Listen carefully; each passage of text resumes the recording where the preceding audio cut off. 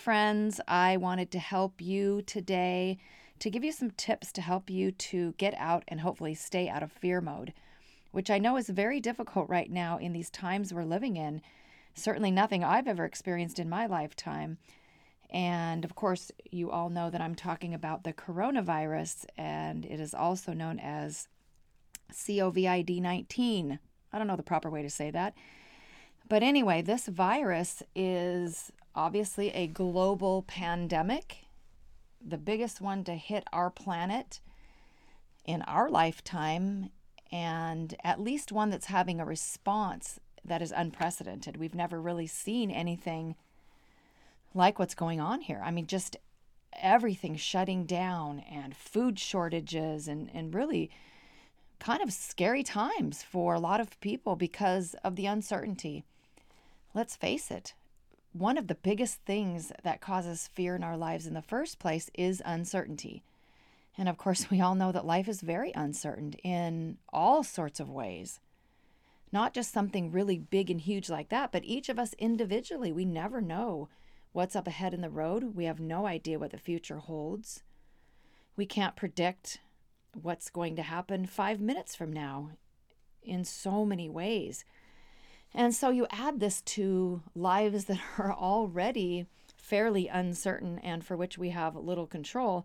And it really puts people into a state of feeling uneasy, all the way to the point of some people feeling panic. And even if you're like me and you're trying really hard to not buy into the fear mongering and to really stay centered and focus on courage and hope and know that God is here with us and all that kind of stuff, even subconsciously, it's there. And especially if you're spending a lot of time reading about it, listening to it and all of that. And so this is the thing I want to help you with, because certainly there is going to be a physical toll. We don't know what's going to happen with our healthcare systems, and financially it will take a toll.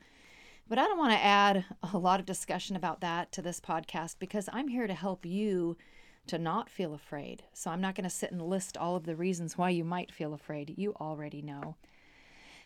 What I'm concerned about really is the emotional toll. The emotional toll that stress takes, that fear has on us, spiritually, mentally, emotionally, and yes, even physically. So here we are talking about something that impacts our immune system, right? It is something that immune compromised people are very concerned about. And yet we are in a state of mind that is detrimental to our immune systems, detrimental to health.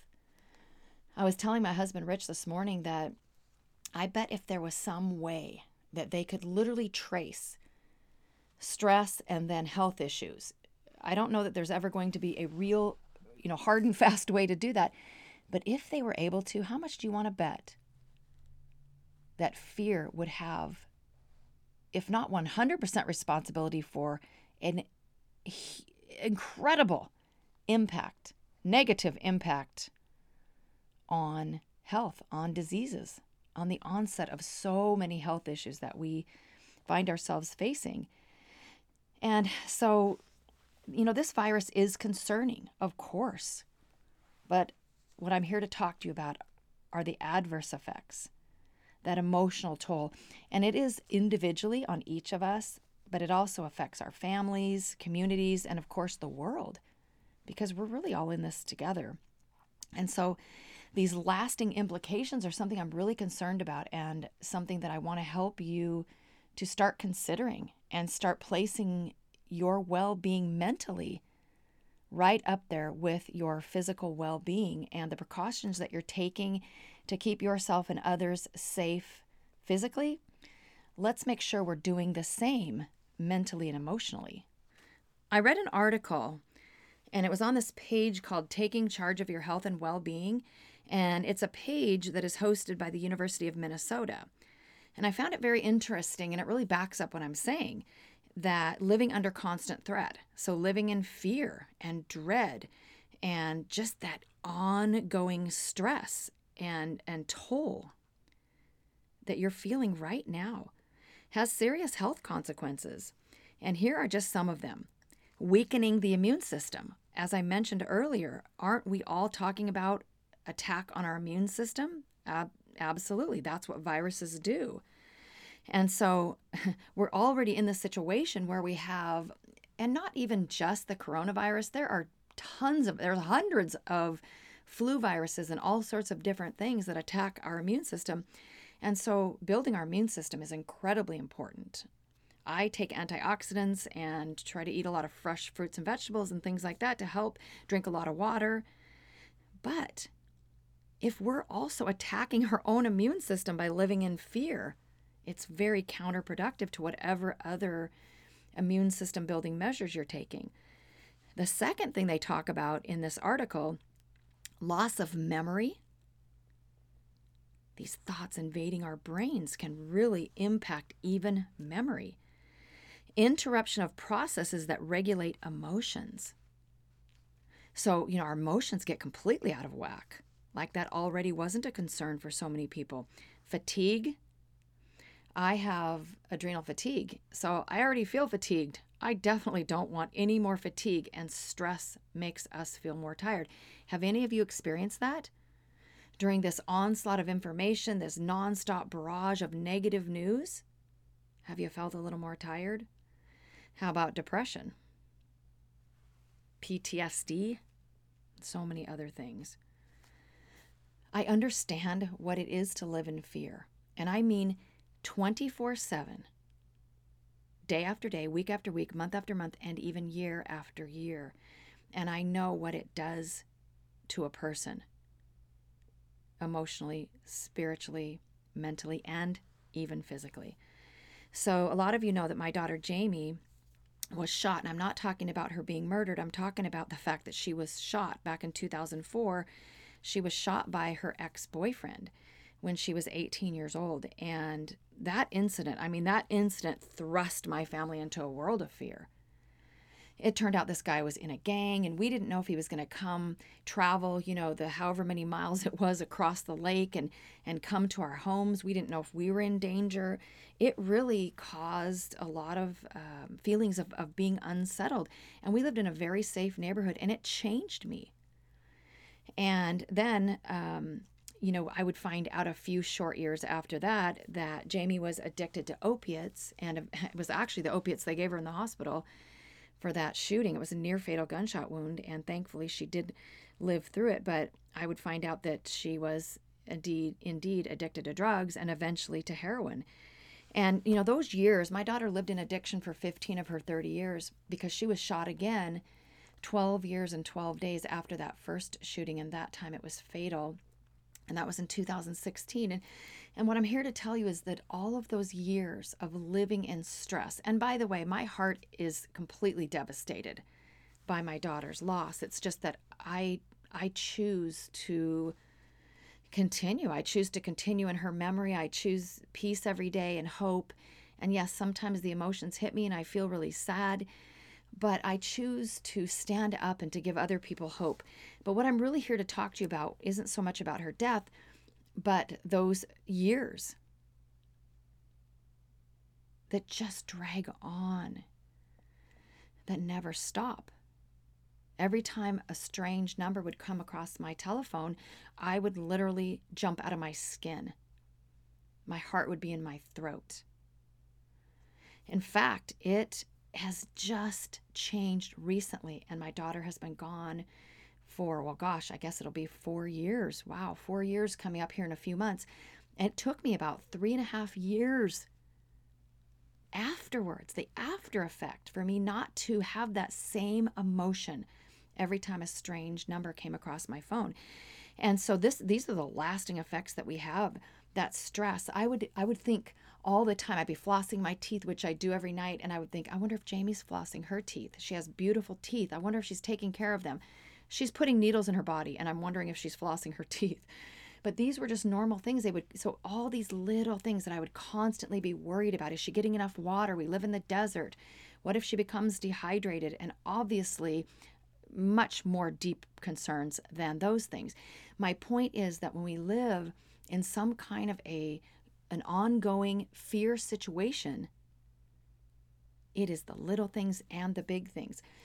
pretty soon we start to fear other things. So the fear that I was living in, and by the way, I call it paralyzing fear, it really impacted every area of my life, not just my concern for my daughter. I was living in fear in just about every single area of my life. I shouldn't say just about, it was every area of my life.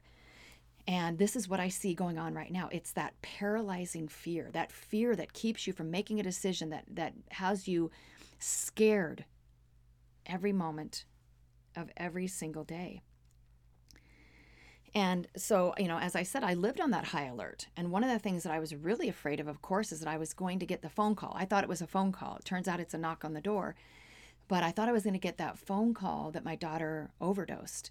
But I actually got a knock on the door in August of 2016 that Jamie was murdered. And so my worst fear came true. It did. But I'm here to tell you please listen to me, from somebody whose worst fear came true. You might be sitting there right now thinking, well, see what happened? Your worst fear came true. But so what? Did that do me any good to be fearing the worst? What if it hadn't come true? And no matter what the outcome, all of the years of living in that stress and anxiety and worry and depression, it's not worth it. It didn't change the outcome. It didn't have any impact on the outcome of what happened to my daughter. Just like this, the stress and worry that you have is not going to have any impact on how this virus makes its way around the world and how it impacts your life. It's not going to help. I'm not talking about taking precautions. That's a completely different discussion. I'm talking about the fear and anxiety and worry. We need to be wise, and we need to manage our lives reasonably and properly. But the fear is going to do you much more harm than good. Don't forget about that article that I told you about by the University of Minnesota. And by the way, if you go to ValerieSilvera.com, I posted an article about this recently, and you can find a link there if you want to check out that article further. So, while we're taking responsible action to keep everybody safe, let's talk about some tips to help you manage the fear that's coming with this global crisis. I'm going to give you 7 tips, okay? The first one is this: we will get through this. Individually and collectively, we will get through this, just like we get through other massive, concerning, critical world events and even local events. I remember after 9/11, we all thought the world was blowing up and life would never be the same. And in many ways, it wasn't the same. But here we are 19 years later, and we're still surviving. So just remember, no matter how Armageddon it feels right now, the world does keep turning, and we will get through this too. The second tip is not to panic. And I mean that from the bottom of my heart. And we are witnessing this. Oh my gosh, I went to the grocery store this morning and people were lined up waiting for the store to open. I thought I was being smart by getting there early, which is just my normal pattern of shopping. And it was incredible. Canned goods almost completely decimated. Not nearly as many meats, and fruits and vegetables were very, very slim. I mean, it was just a few things. Good thing I buy organic, because there was more organic than there was non-organic. But I mean, and this was caused by the panic. It's not saying that we shouldn't be prepared in case we do need to stay home more. We definitely want to have more supplies. We're not going out for dinner and things like that. But I mean, really, people, what can somebody do with 500 rolls of toilet paper? Hoarding supplies might help you temporarily, but it leaves others with little or nothing. So let's really be mindful of each other. Let's have this be a time of unity where we come together instead of having that every man for himself mentality. The third tip I have for you is to turn off the news and social media. And I know a lot of you follow me on social media, but I'm not saying forever. But you don't need to be listening to this every single day. Every single minute of every single day, I should say. You don't need to fill your brain with all the dread and all the scare and the Chicken Little mentality of the sky is falling. It is serious, but let's temper that, okay? And here's the other thing. I can remember watching the Iraq War many years ago, and on television. It was the first time they had something like that televised. And it didn't take me long to figure out that they were looping the same news stories over and over and over. And especially in our day of social media, there's only so much new information. And if you're listening to this, reading, scrolling through social media all day long, constantly, all you're doing is filling your brain, your soul, with more fear. So be informed. It doesn't take much to inform yourself, my friend. You could probably spend 5 minutes being informed every single day, and that would be enough. So turn some of this stuff off. The fourth is to focus on the positive. It's easy to find the negative in all this. It's easy to find the terror in all of this. That's easy. It's everywhere. And we tend to kind of go in that direction. Why don't you be the person that decides not to live in that mode? You're not sticking your head in the sand. You're aware of what's going on. But you're deciding to stand up and live with some hope. And this is especially important for our children. So many people are just in such a panic, and they're not sheltering their kids from any of this. They've already got enough to worry about. We don't need to add this to their plate. My fifth tip for you, friend, is to stay in gratitude. During a crisis, it might seem as if there's nothing but doom and gloom ahead. But traumatic situations are absolutely the perfect time to increase our level of gratitude. It's time to shift your mindset from dismay to hope. Here's what I want you to do. If you don't already have one, get a basket, a box, a jar, I don't care. It doesn't have to be anything fancy. It can be a baseball hat. And start using that as your gratitude container. I have this big box, and it literally has hundreds and hundreds of slips of paper in there. What I do is I take a little slip of paper, and I write the date, and I write something that I'm grateful for. And I say it out loud before I stick it in there. There's something really powerful about the spoken word, and especially when it comes from your lips. Get to that gratitude container and start filling it up. And don't think too hard on it. It has to be something profound. You can be thankful for that toilet paper that you still have in your closet. Be thankful for everything you can think of. I'm sure I've repeated myself many times over the last 3 years or so that I've been doing this, and with my hundreds and hundreds of slips in there. Don't worry about it. What's really cool, though, is later on, you can go back and kind of rummage through and pull a slip out here and there.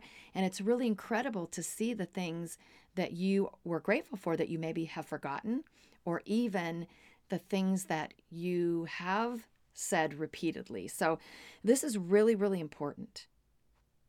Let your brain start to believe the good news in the midst of all the bad. Tip number 6 is to surround yourself with warriors. Surround yourself with people like me who are determined to not live in fear mode. Get around some bold people. Spend as much time as you can with them. Okay, so now we're in this big social distancing situation right now, so maybe you can't really get around them personally, or big crowds of people. That's fine. It doesn't have to be big crowds of people. But because we also have books and we have electronic media, we have email. There are ways that you can stay connected to courageous people. Go to ValerieSilvera.com. Make sure you're on my email list. Follow me on social media. If you want me to coach you, join my Still Standing tribe, because we're really linking arms during all of this. My 7th tip is that somebody's watching you. At least one other person is watching you to see how you respond. And they might not even really be fully aware that they're watching you, but they really are. And they need your strength and hopefulness in the middle of all this. So be a light in the darkness, my friend. Life is full of unknowns and situations that really can frighten us. And certain events can knock us right to the ground. I know that I was knocked to the ground countless times during my daughter's addiction and during many, many other challenging obstacles that I've faced in my life, and many of them all at the same time. I've been knocked down more times than I even want to think about. But we always have the choice to stand back up. So even though my worst fear came true, as I mentioned before, I still got back up. And here's what's so critical for you to understand. Had I not learned what I'm telling you, had I not learned how to live and choose fear. Choose fear. No, I don't choose fear. If I had not learned how to choose faith over fear, if I had not learned and chosen to live as a courageous person, I'm pretty sure that that news would have destroyed me. No matter what the future holds with this virus or any other world event, or even the personal hurdles and mountains and roadblocks that we encounter in our lives, we always have the choice to keep standing. I want to close with this, and I really want you to take this with you. This virus is contagious. So is fear. The good news is that courage is contagious too, and you have the power to spread it around. So spread it around, my friend. Your story matters. Live it courageously.